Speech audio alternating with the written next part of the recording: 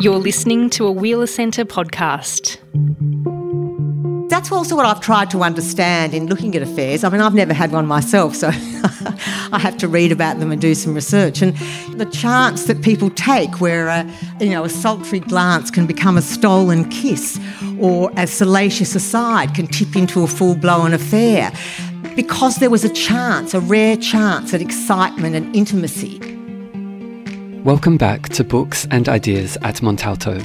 In this episode, Elizabeth McCarthy speaks with award-winning journalist Kate Legge, exploring the complex topic of infidelity.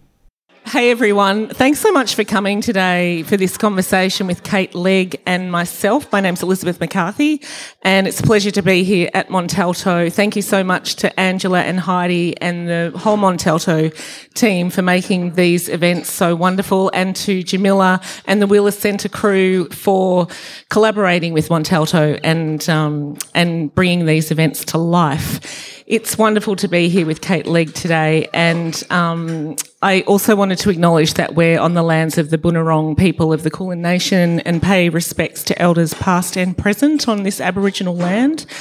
We're going to start off today. I guess Kate would like to also say hello to everyone. Yes. Thank you for coming, everybody.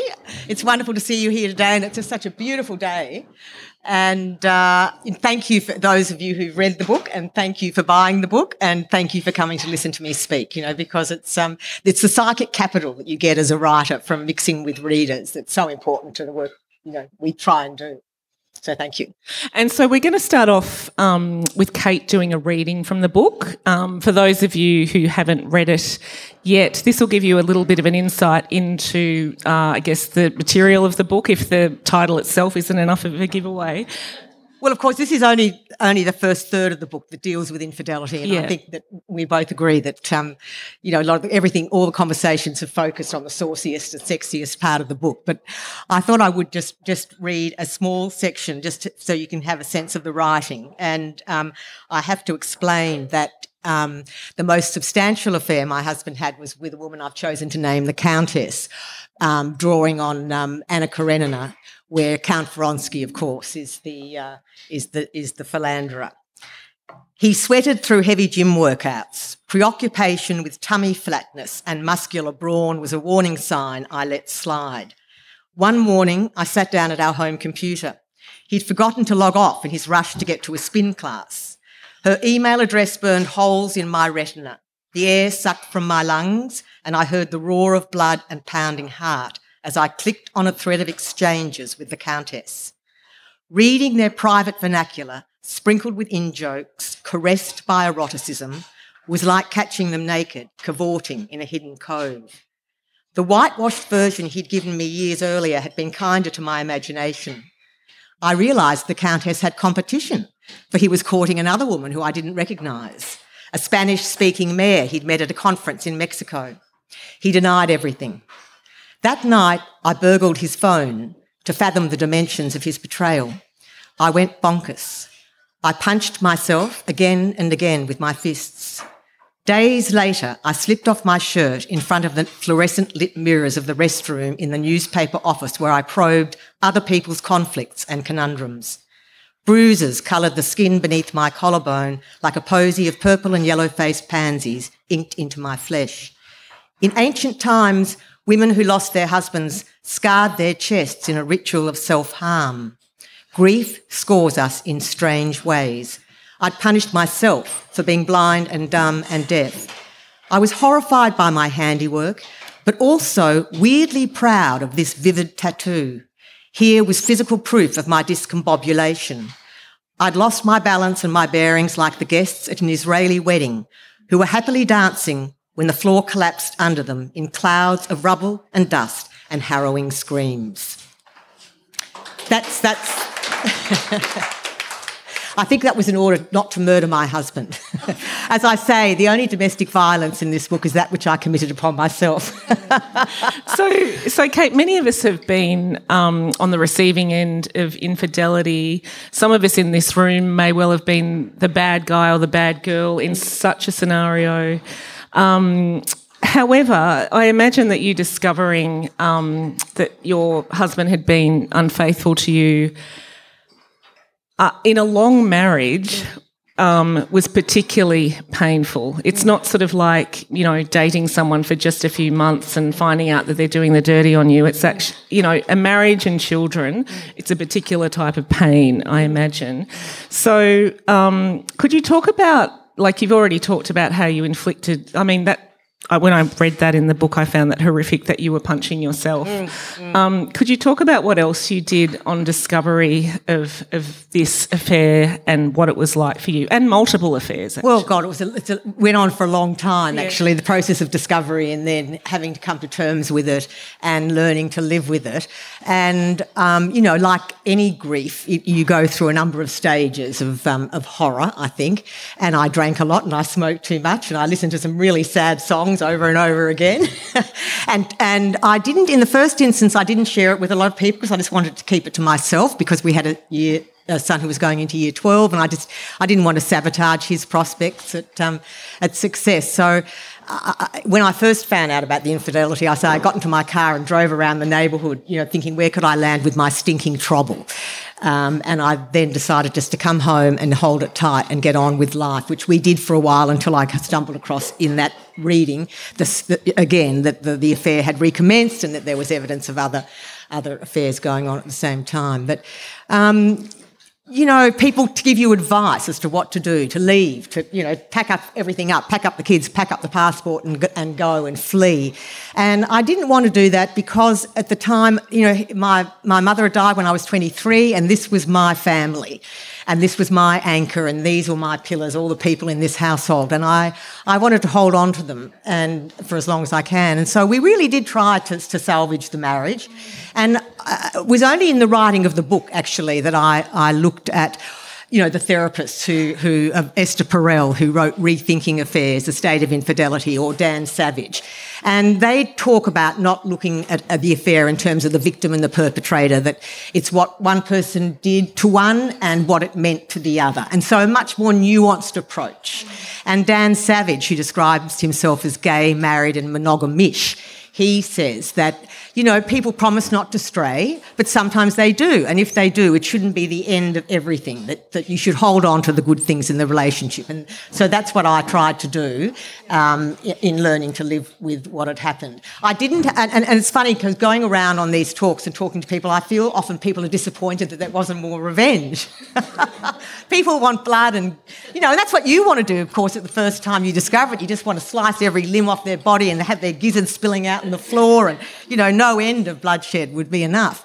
But, life is much more complicated and nuanced than that. Your brother actually says at one point that you're too forgiving. Too forgiving, yeah. Yeah, and I can imagine having the ear of a family member, someone in your ear who's a family member saying that. You'd really take that on board. And because I'm one of those friends who has said to people who, couples I know where there's been infidelity, I'm the person who has said, get out. Yeah. So what was it like with your brother telling you that?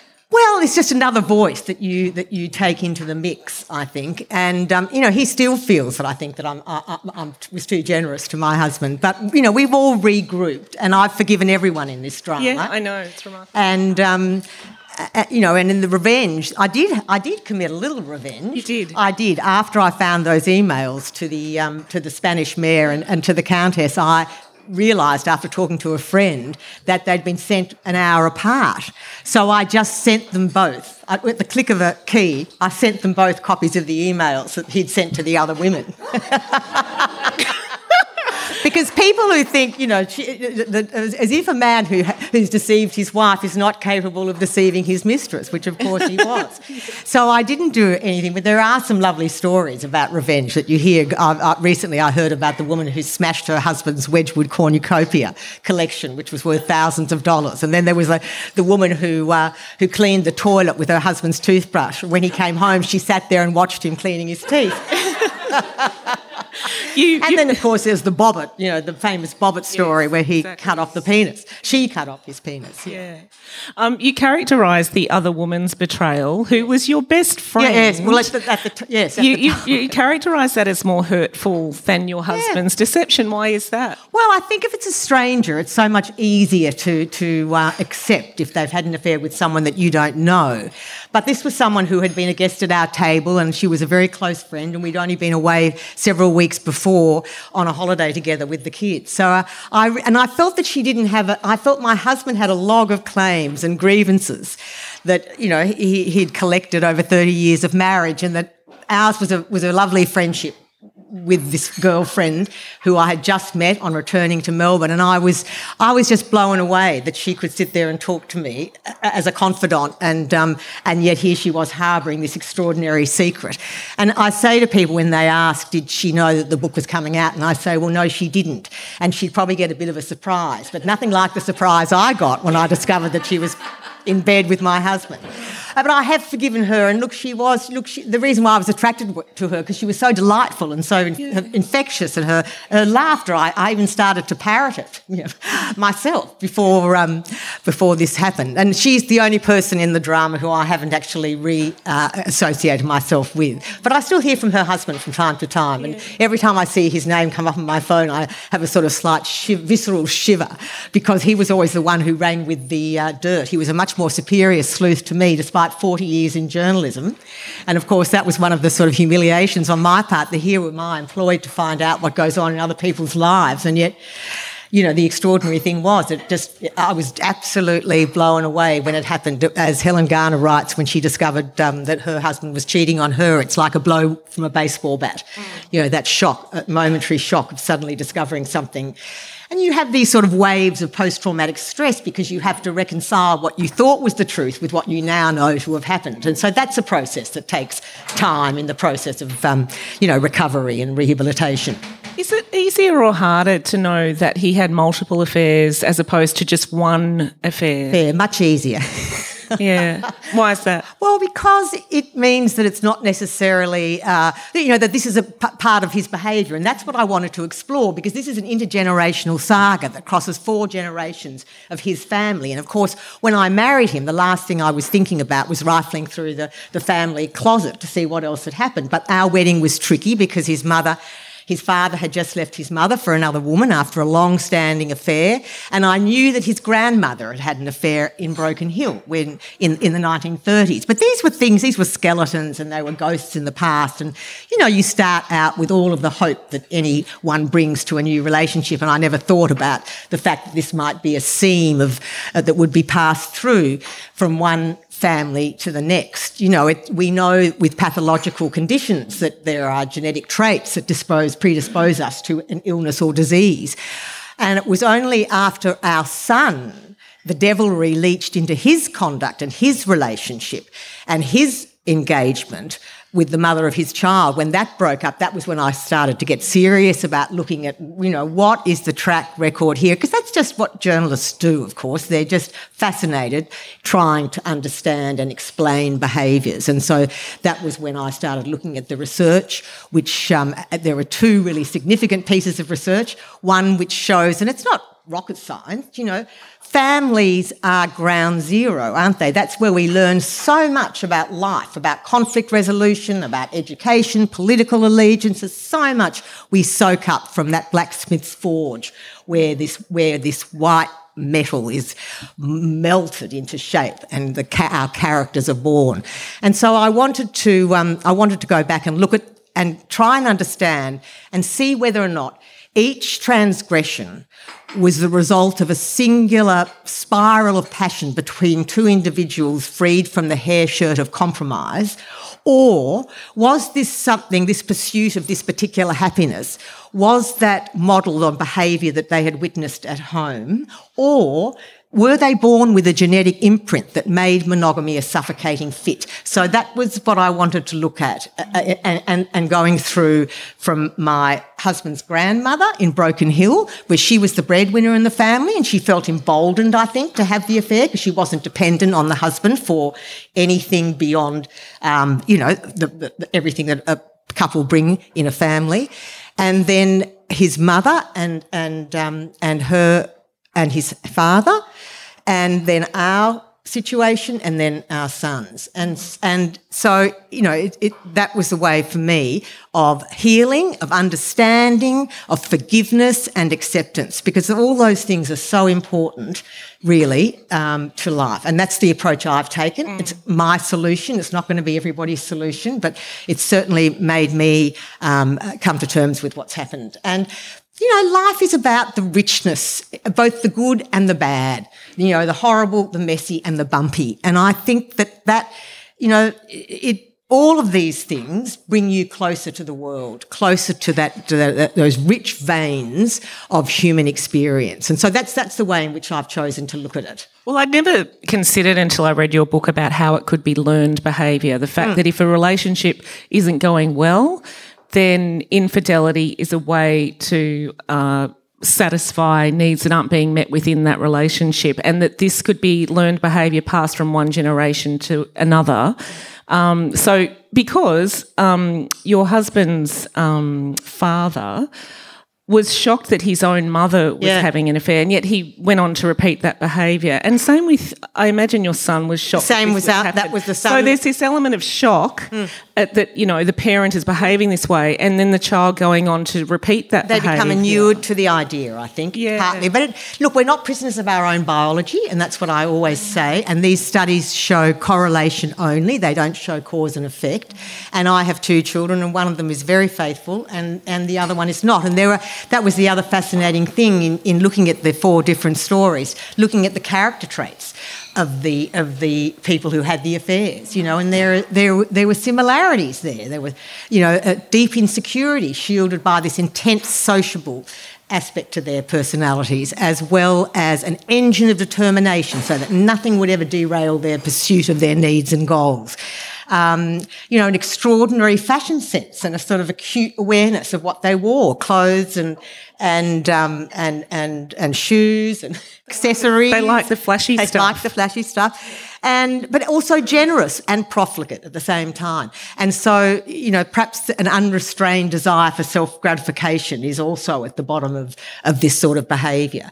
But it's, you know, it's a fascinating riddle. And we, as you said before, I mean, this is something that is, I'm sure there are people in this room who are having affairs or they've had affairs. When we were working in Canberra as journalists, there were affairs happening under every desk, behind every door, from the Parliamentary Press Gallery right up to the Prime Minister's office.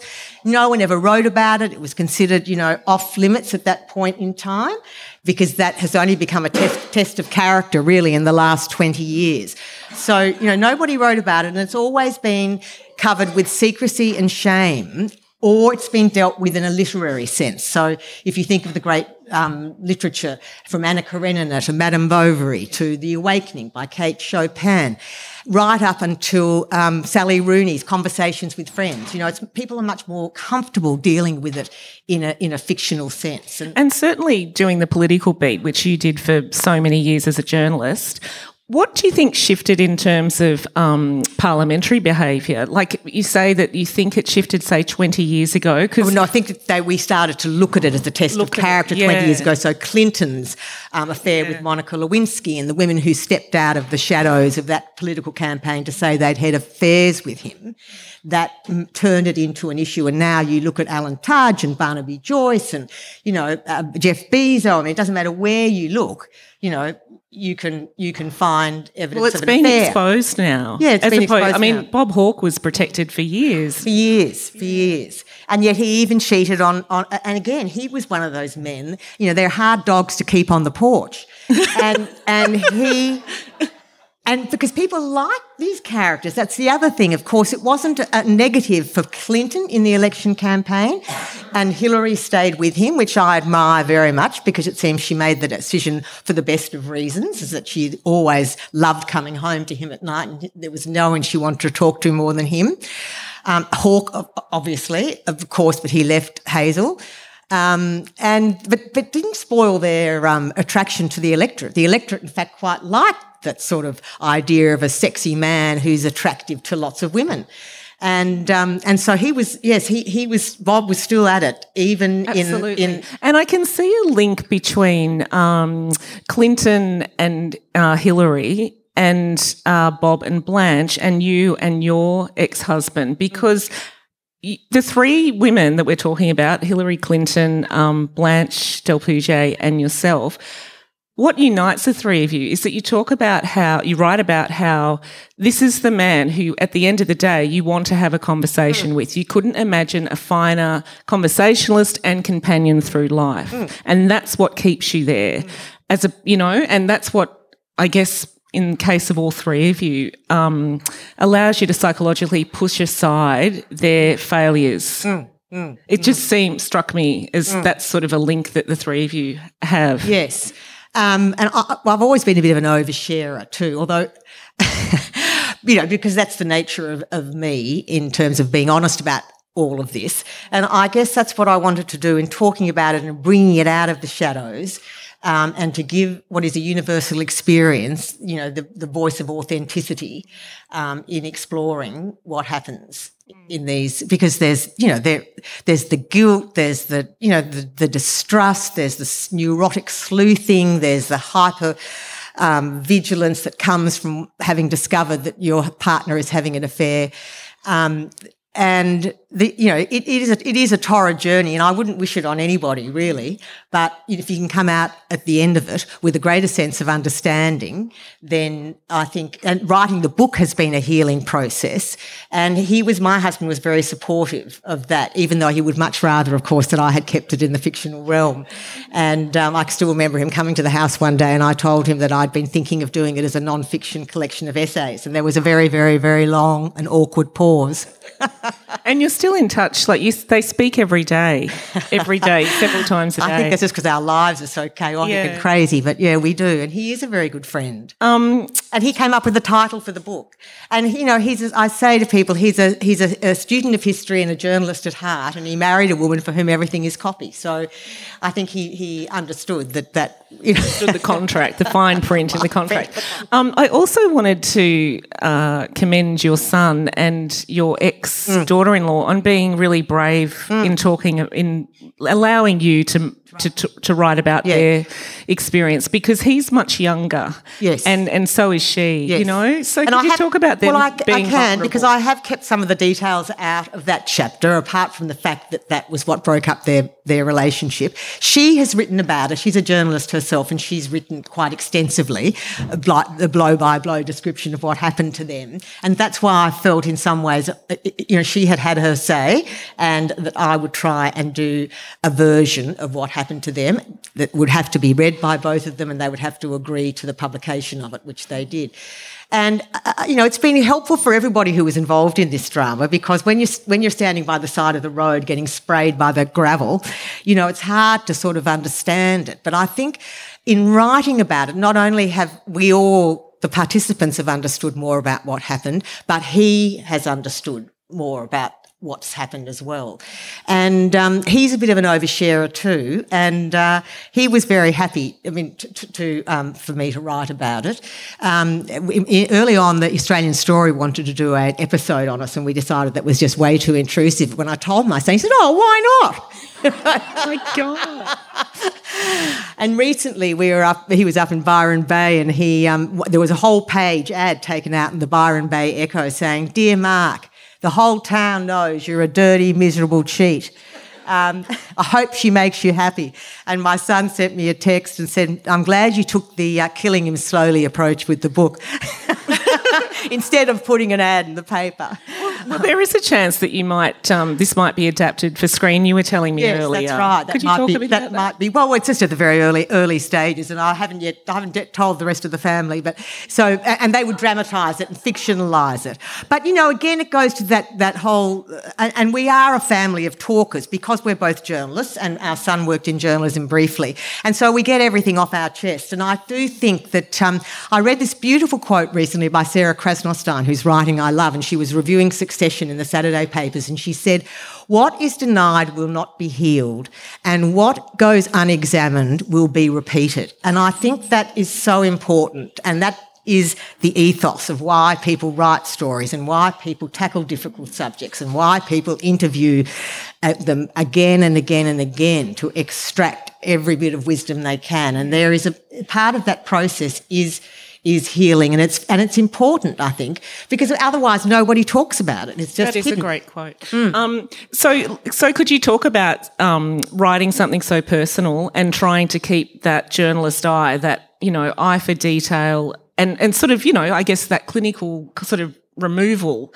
So you're writing something very intimate, but as a journalist with all that training, you're also approaching it in a methodical way, in a sort of in a cold and clinical way in some respects. How do you sort of straddle that and negotiate that when you're writing?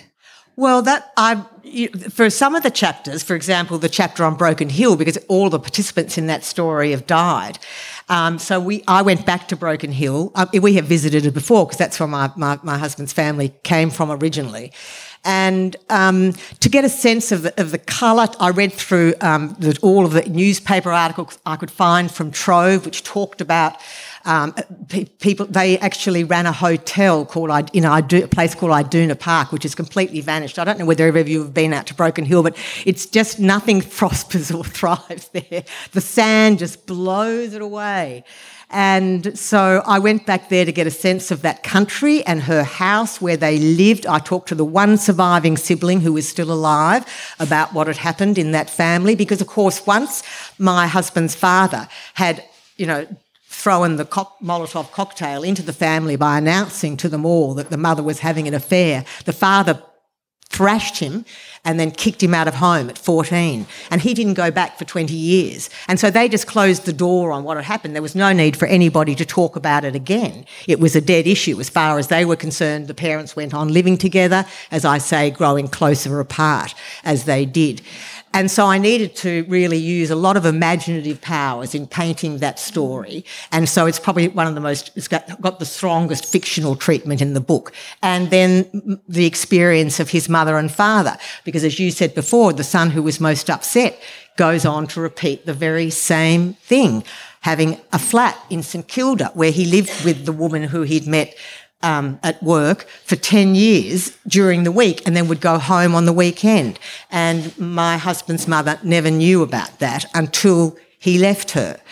And one of the other beautiful parts of this story, because of course that's what also attracted to me as a storyteller, were the bones of this story. So after my husband's father had left, married, set up house in Beaumaris, had a fling, fallen in love with this other woman, his own mother died in Broken Hill, and she left him a box that arrived posthumously. And he opened the box, and inside the box was a note that said, Colin, because that was his name, I always loved Roy.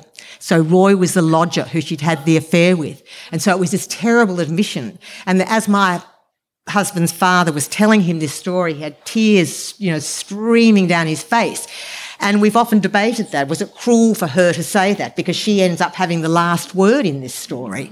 Or did it, as I think, precipitate him towards leaving because he could see that he wanted a chance at happiness too. Yeah. He wanted a chance at love. And, of course, as a 14-year-old observer of what was happening in his parents' home, memory is an unreliable magnifier. And, of course, he was too young then to understand the consequences of a long marriage and the compromises that are made and the nature of love. So, I'm still in two minds about whether that was a gift or a sort of punishment beyond the grave. Because on the one hand, she's saying, I did love this person I had the affair with. And to me, it's sort of it wasn't just any kind of fling. It was actually based on love. Love. And that's right. As an adult, I imagine Colin might think, well, it wasn't just a fling then. It actually was love, and it was purposeful and meant something. And therefore, I'm going to leave and make sure that I have the same chance at that.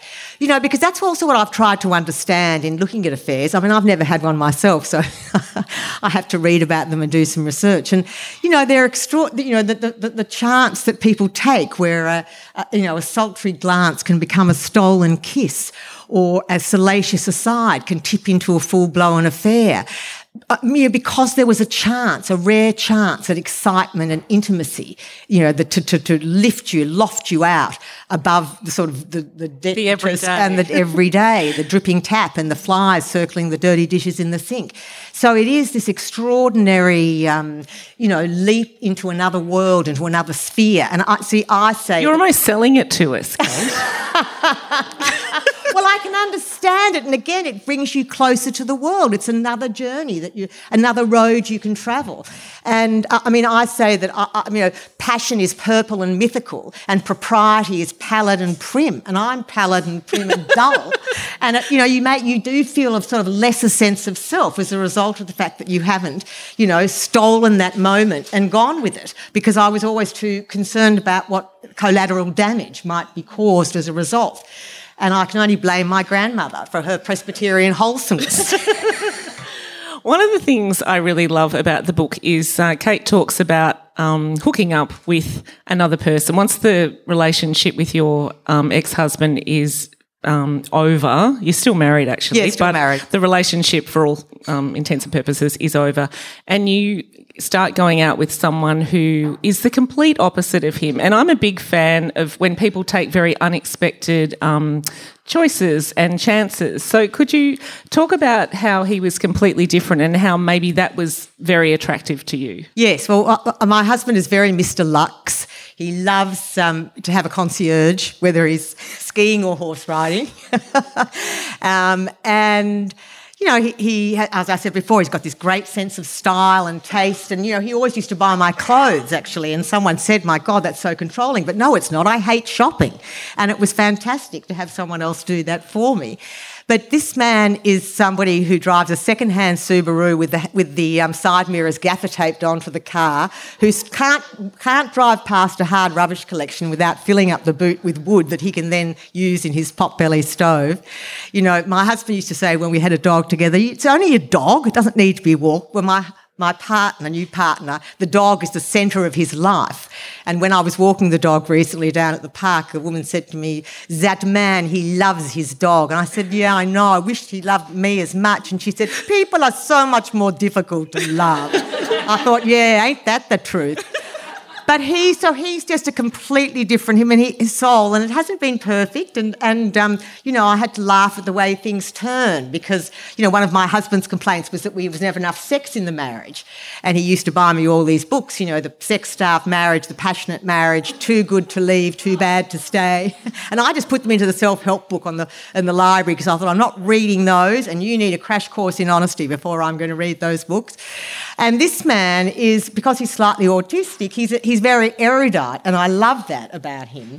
And that he is an English literature teacher and he's passionate about language and words, but he's got holes in the back of his house, so it's freezing cold in winter.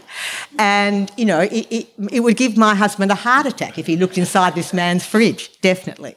But he is completely different, and he was the man who introduced me to the poem, the W.B. Yeats poem, which was the way in which I could conceive of doing a book with one half looking at the theme of infidelity in his own family and the second half looking at the role of mental illness in my own family, because we have a river of mental illness running through my family.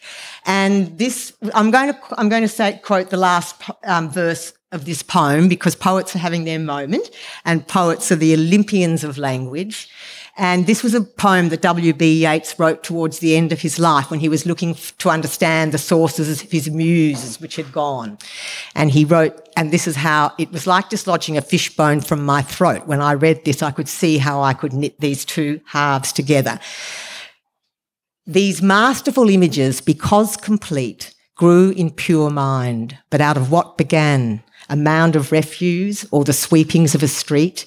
Old bottles, old kettles, and a broken can, old iron, old bones, old rags, that raving slut who keeps the till.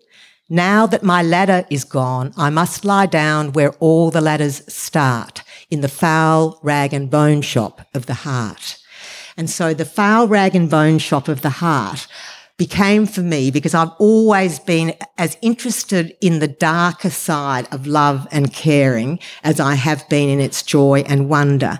And so that gave me a sort of metaphor for how I could write about all of the things in my own family that have the curses and the depression that have tripped up various relatives over a period of 30 or 40 years and are still causing grief in our family, and then to look at how this baton of infidelity was passed from one to the next, to the next, to the next. Because as you get older, you are so much more interested in finding out, the mysterious alchemy of how we become who we are. And I think that I didn't go on this search either until I was in my early 60s. And I have a lot of, as you get older, you have a lot of disinhibition. You're less concerned about what other people think of you. You're almost ready to strip off in public. And because I was writing this in lockdown, where we had, as we all know, we were in the longest lockdown of any city in the world, there was this sense of solitude and solace. And that's when I went looking into the filing cabinet that had been left by my father with all the papers relating to our family, and went through them in an effort to try and understand my own mother, who was a very tortured soul, and to also understand my brother, who is intellectually disabled and who I look after now with my elder brother. And in an attempt to understand this mystery, what is it? Is it circumstances? Is it temperament? What are the threads of kinship? How do they plait? How do they make us who we are? And it's a riddle, I think, that becomes, when you're young, all you're concerned about is forging your own path through life. But when you become older and you've seen cohorts of children grow up, and you are, I think, a lot wiser about how it all comes together. So what came first, becoming a detective in your husband's family or your own family? Or was it sort of concurrent? Almost concurrent. So I left work in 2019 with the purpose of writing about the infidelity. And then my brother had come to me and said that he had been told by our uncle that when I was 2 years old, our mother had thrown me against a wall. She was always a very volatile character. Incredibly emotional, and often, threats of suicide, and it was a very rough house to grow up in. But I was fascinated in finding out how had we changed her just as surely as she had warped us.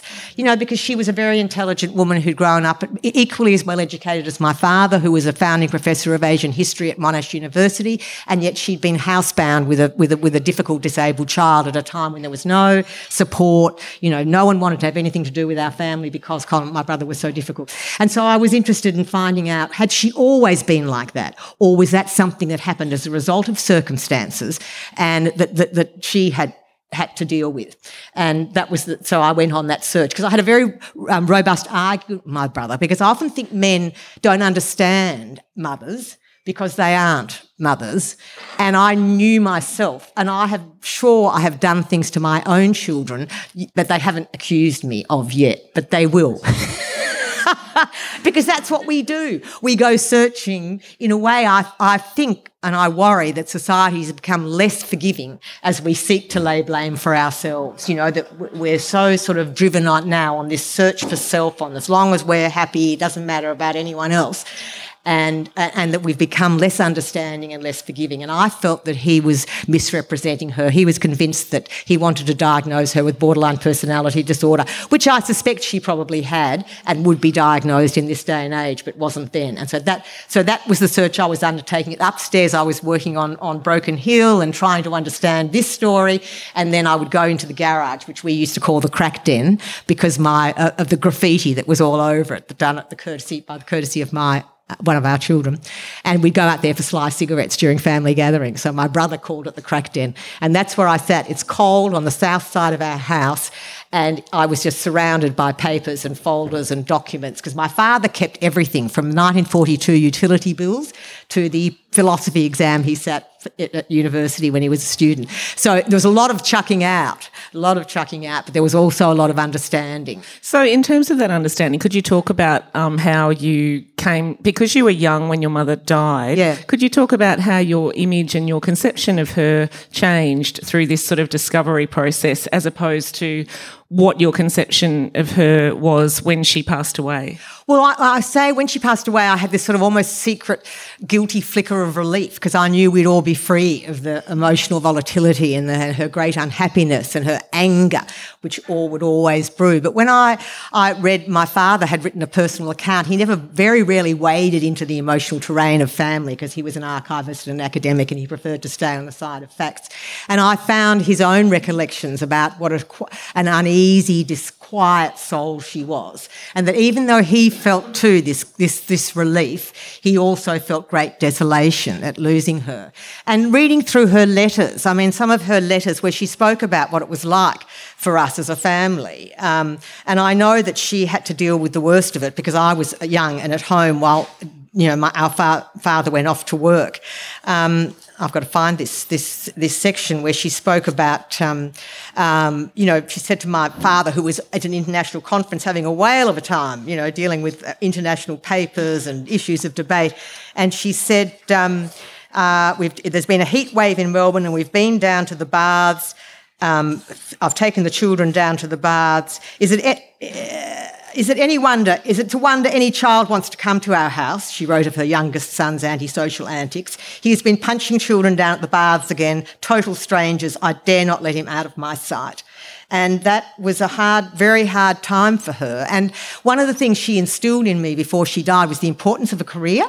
And I really thank her for that because when everything else goes belly up, you've got to have something to do. It doesn't matter if it's bringing up children or a career. I mean, because people have choice now to do what they want, but something that gives you some feedback and a sense of purpose and a sense of satisfaction outside of the home where everything might be going to shit, basically. And she was, and in writing this, I took the panoramic view. That's what I say. I took the panoramic view, and I feel we were clothed, we were fed, we were educated to great expense, and she gave me enough love. She gave me enough love to make me love her back.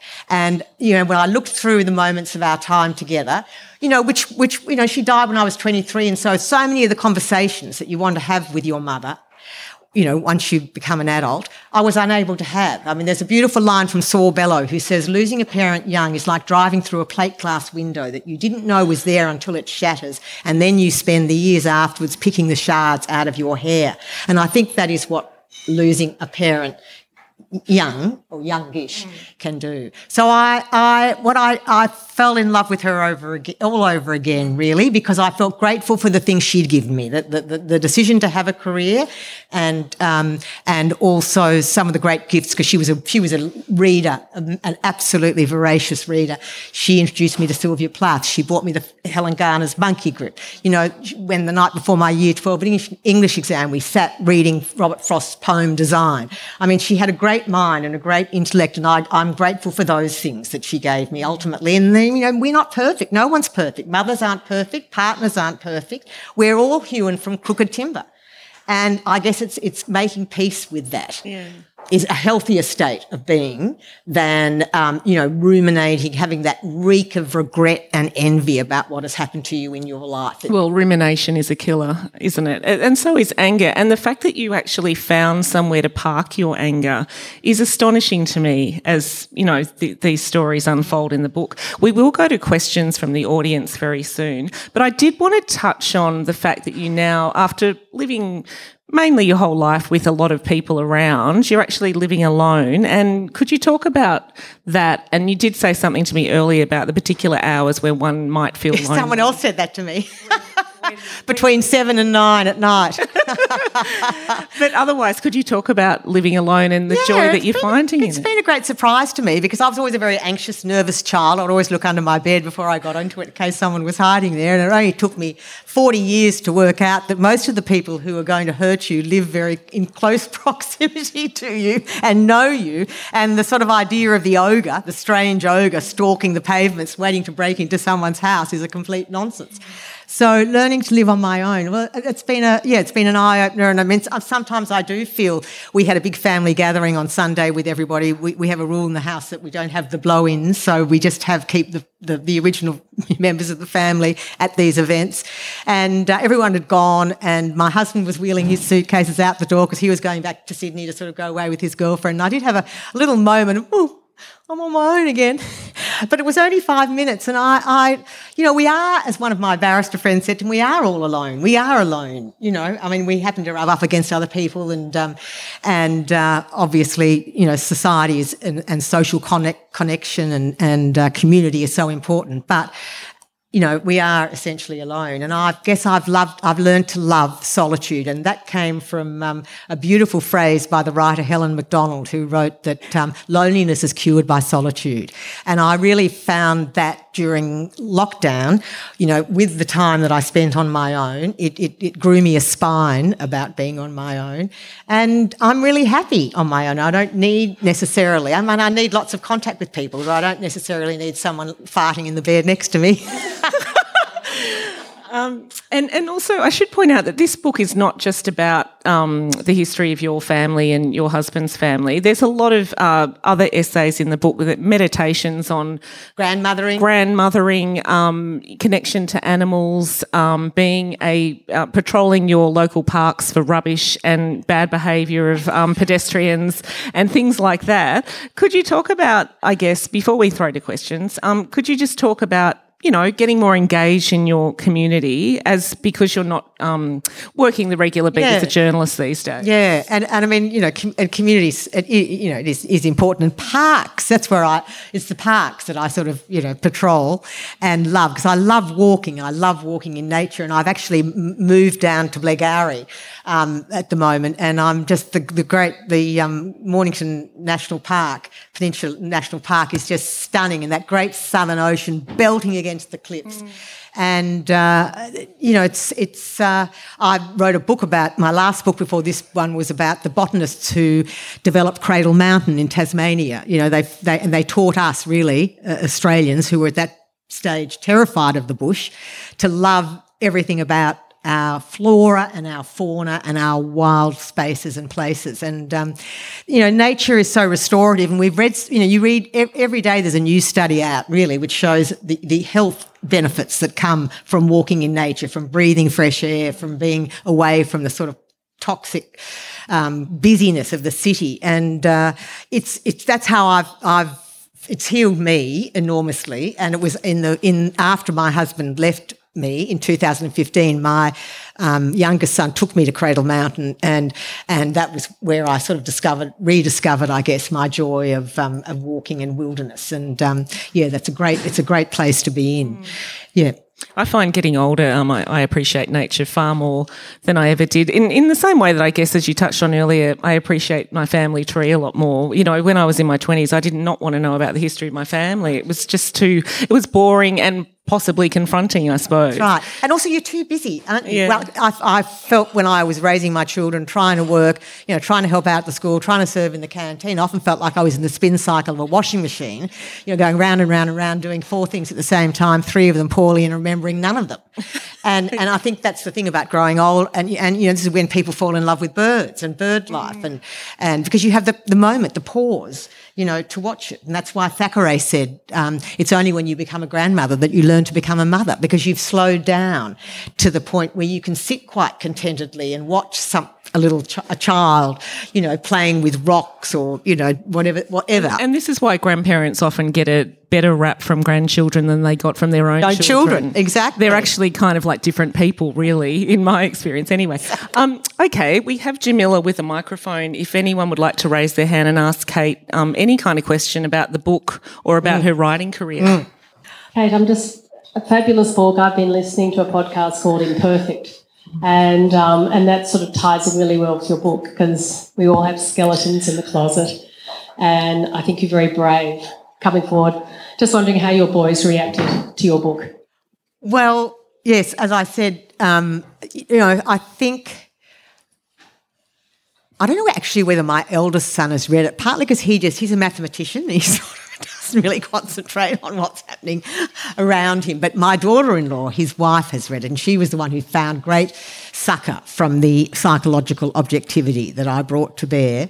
And my youngest, this is the thing. It's really about getting it down in print. And as I said before, they seem to be fine. And I wouldn't have published it if anyone had objected to it. I wouldn't have published it. And my mother-in-law, who's still alive, she's 99. When I got her imprimatur, I think she closed her eyes and held her nose and just decided to let it go because we get on very well together. Because when someone gave her a copy of Prince Harry's memoir, Spare, she turned to her daughter and said, "I don't know why people have to talk about their private lives." But where she is in the nursing home, I think only 3 other people know their names, so she's anonymous, and she's still reads everything, and wow. I see her very often, and we've become very close. And she was a great role model for me because she was on her own, for 30 years. Because after her husband left her, she married, and that man lasted for 3 years, and he died of a massive heart attack. And as she says, it's easier when they die than if they leave you.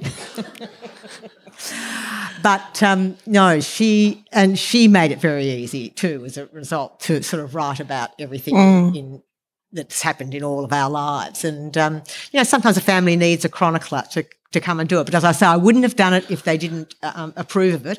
And I also, showing it to everybody meant that it held my pen to the fire, because it makes you honest, and it prevents you from exaggerating or distorting messages to serve your own purposes, and it stops you from curating the truth too much, because there's always going to be your version, my version, and somewhere in between in that murky lane will be the truth. And I've tried to be as honest as possible in writing this, and that's also one of the reasons for doing it as non-fiction rather than fiction, because I wanted to be as honest as it could be, as close to the bone as it could be. I wanted to tear out the sinews and the flesh and the muscular elements of these rogue couplings that the word affair doesn't even begin to encapsulate. And so, in order to do that, I had to dig underneath the surface and not just leave it all up to the imagination.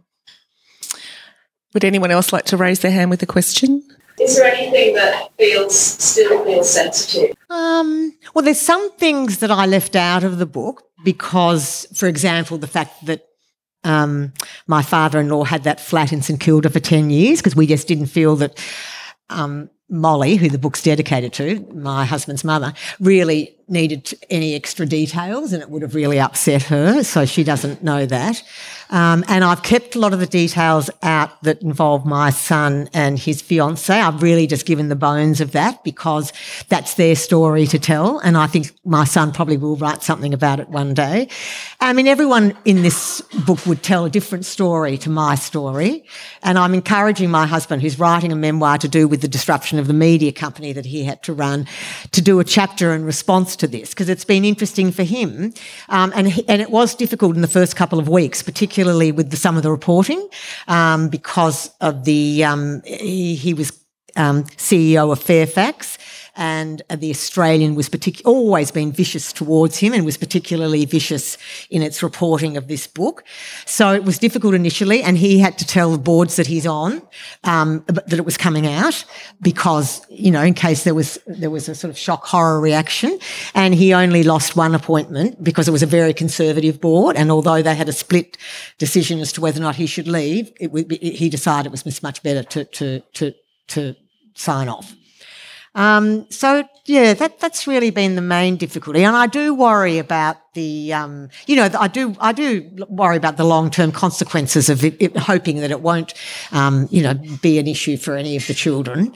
But I mean, I think as honesty has always been my best policy, I think, and because it's out there and it's transparent, and then it's only when I think it festers in the darkness that it becomes a problem. It needs oxygen. It needs to be spoken about, and hopefully that'll lead to them all having better relationships. And that's what I hope that young people who read the book, because I never got any advice when I got married. No one told me a single thing. And, I think sometimes we have more due diligence on buying white goods and electric vehicles than we do in choosing the person that we marry. And so I've tried to what little wisdom I have, I've tried to pass on so that, people who, when they're thinking of getting married, maybe do look at the family. Just out of interest's sake, and just familiarise yourselves and talk about those sorts of issues and talk about infidelity, talk about what sort of rules, you want to live with. There's no point 3 years into the marriage saying, I want to have an open relationship. You've got to talk about it beforehand. And you are actually wary of your younger son getting married so young and having a baby so young, and obviously their marriage is now broken up. But you certainly imparted that wisdom to your son, but he completely ignored you as the younger, exactly. inclined to do. Exactly. Yeah. I know. And as I probably do, although I didn't get any advice. The only advice I got was from my brother, who said, make sure you marry someone who can be a friend. And I guess that I succeeded. Yeah, that's what Elizabeth Gilbert always said. Very circuitous, hairpin route, but I did get there in the end. Yeah, well, I remember Elizabeth Gilbert saying, always marry your best friend. Don't marry the person that you lust after and long after. Marry the best friend. Don't marry the bad poets on motorbikes. Any other questions? If you'd like to raise your hand over there. So we hear a lot about shame these days, and I wondered if you could talk to that. Yeah. No, there was a terrible shame and humiliation, real humiliation, because I felt like everyone knew except me. People who'd watched them at school together, at school pickups, her laughing a little bit too loud, he just a little bit too close to her ear, but no one had said anything, because it's a hell of a bomb to throw into someone's hallway if you don't know for sure that it's happening. And so no one did. And it was also the lack of self-worth I had, because after burgling the phone, I remembered this the other day, this is when the other elements of the story often suddenly dribble down. You suddenly think, that moment. But when I burgled the phone, I had another of my girlfriends who had been talking to my husband, who is a psychologist and very interested in relationships. But the first message I found on his phone said, Kate is going to look in your phone, delete the messages from me. And so it's like, oh my God, that was before I even got onto the other stuff. So I did have this, and I remember sitting in the toilet, because that's where I'd taken the phone to read it. And I remember just thinking, my God, I've just got nobody. I'm just completely on my own here. And so that was devastating. But one of the advantages, I guess, of staying and trying to work it out and trying to be brave about it is that, you do start to, scar tissue heals. And it's a time thing. It's a time is what heals you ultimately. And also a little bit of a dose of falling in love with somebody else.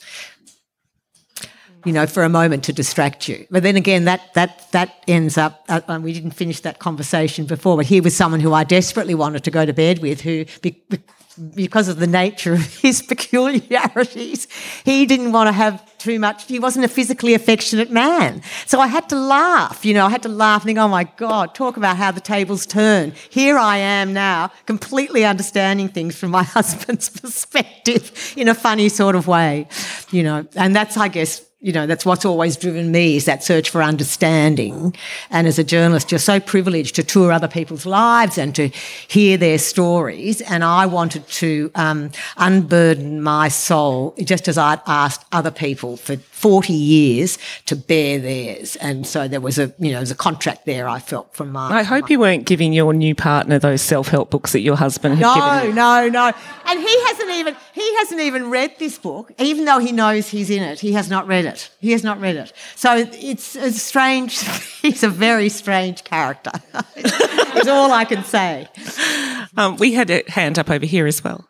From a therapy perspective, did you need to tell this story? I don't know. That's an interesting thought, and maybe that's part of what pushed me to do it in a non-fiction way rather than a fiction way, as, we were all in lockdown trying to find a way forward. And my husband says that he could see me healing in the process of writing about it. And it is an extraordinarily liberating thing to admit to it, to own up to your role in what's happened, and also to recognise that you can't chain people to the fence. That's perhaps the most liberating lesson I've had to learn, is that you can't, lock people inside, that if they love you, they will stay with you. And, that's probably the best love that you can give, is freedom. There's a beautiful song by Leonard Cohen, The Famous Blue Raincoat. Do you know that Oh, it's such a beautiful song. That's really written from the point of view of forgiveness, isn't it? You know, if you want to come by here, your enemy is sleeping, your woman is free. That's what he says. And I love that song, you know, for its, recognising the complexity of these things. He said, you took the trouble from her eyes. I thought it was there for good, so I never really tried.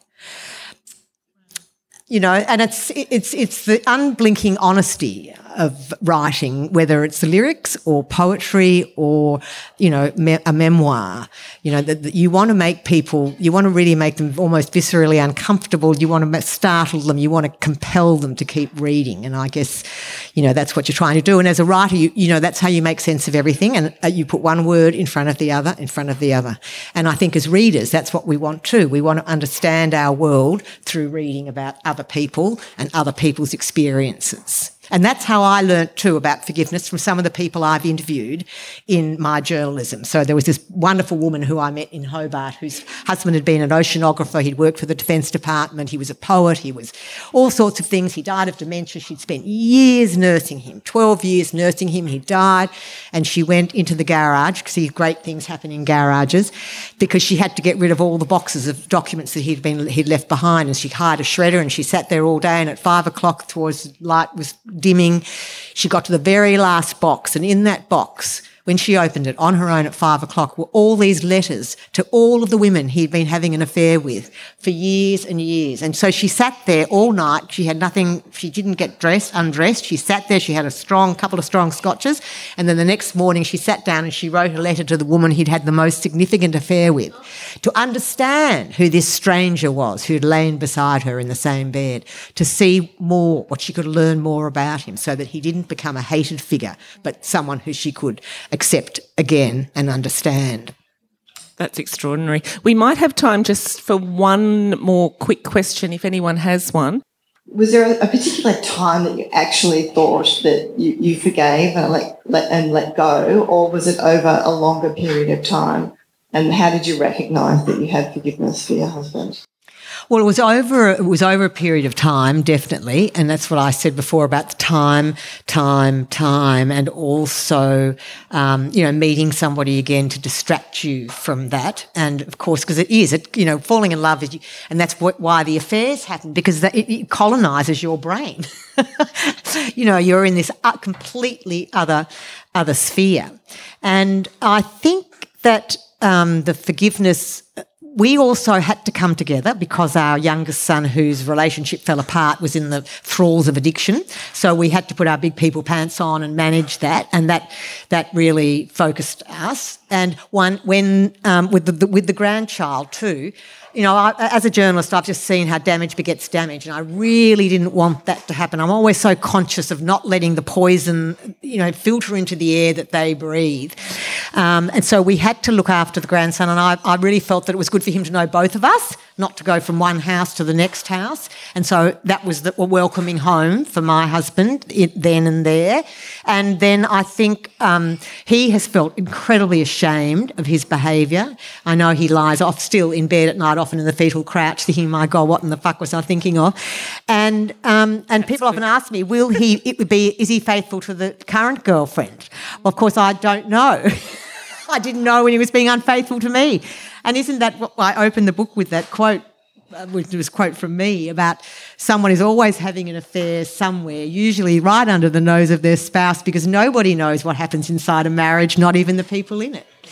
And so, no, it was a long process. It was a long process, and many things helped, because these events happened 10 years ago, and that's one of the beauties about leaving them. That's one of the problems, I think, of Harry's memoir, Spare, is that it was written in the heat of the moment without letting go and stepping back and having some distance, because it's just, you need to have the light, not the heat, and the emotions, and particularly for me, I always find the emotions just completely overwhelm me, and so you need to, just to keep on going, the next day, until finally they just start to dissipate, and you can start to see in a clearer light, what has happened.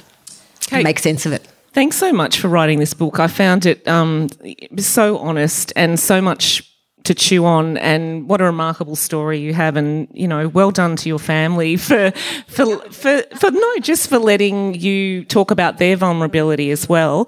Please put your hands together for Kate. Thank you, and thanks to Elizabeth. I really appreciate it. Thank you. That was Elizabeth McCarthy in conversation with Kate Legge, recorded on Friday the 16th of June 2023 as part of Books and Ideas at Montalto. The Wheeler Centre podcast is produced on the lands of the Wurundjeri Woiwurrung people of the Kulin Nation. You can listen to more podcasts or explore videos, news and our full calendar of events at wheelercentre.com.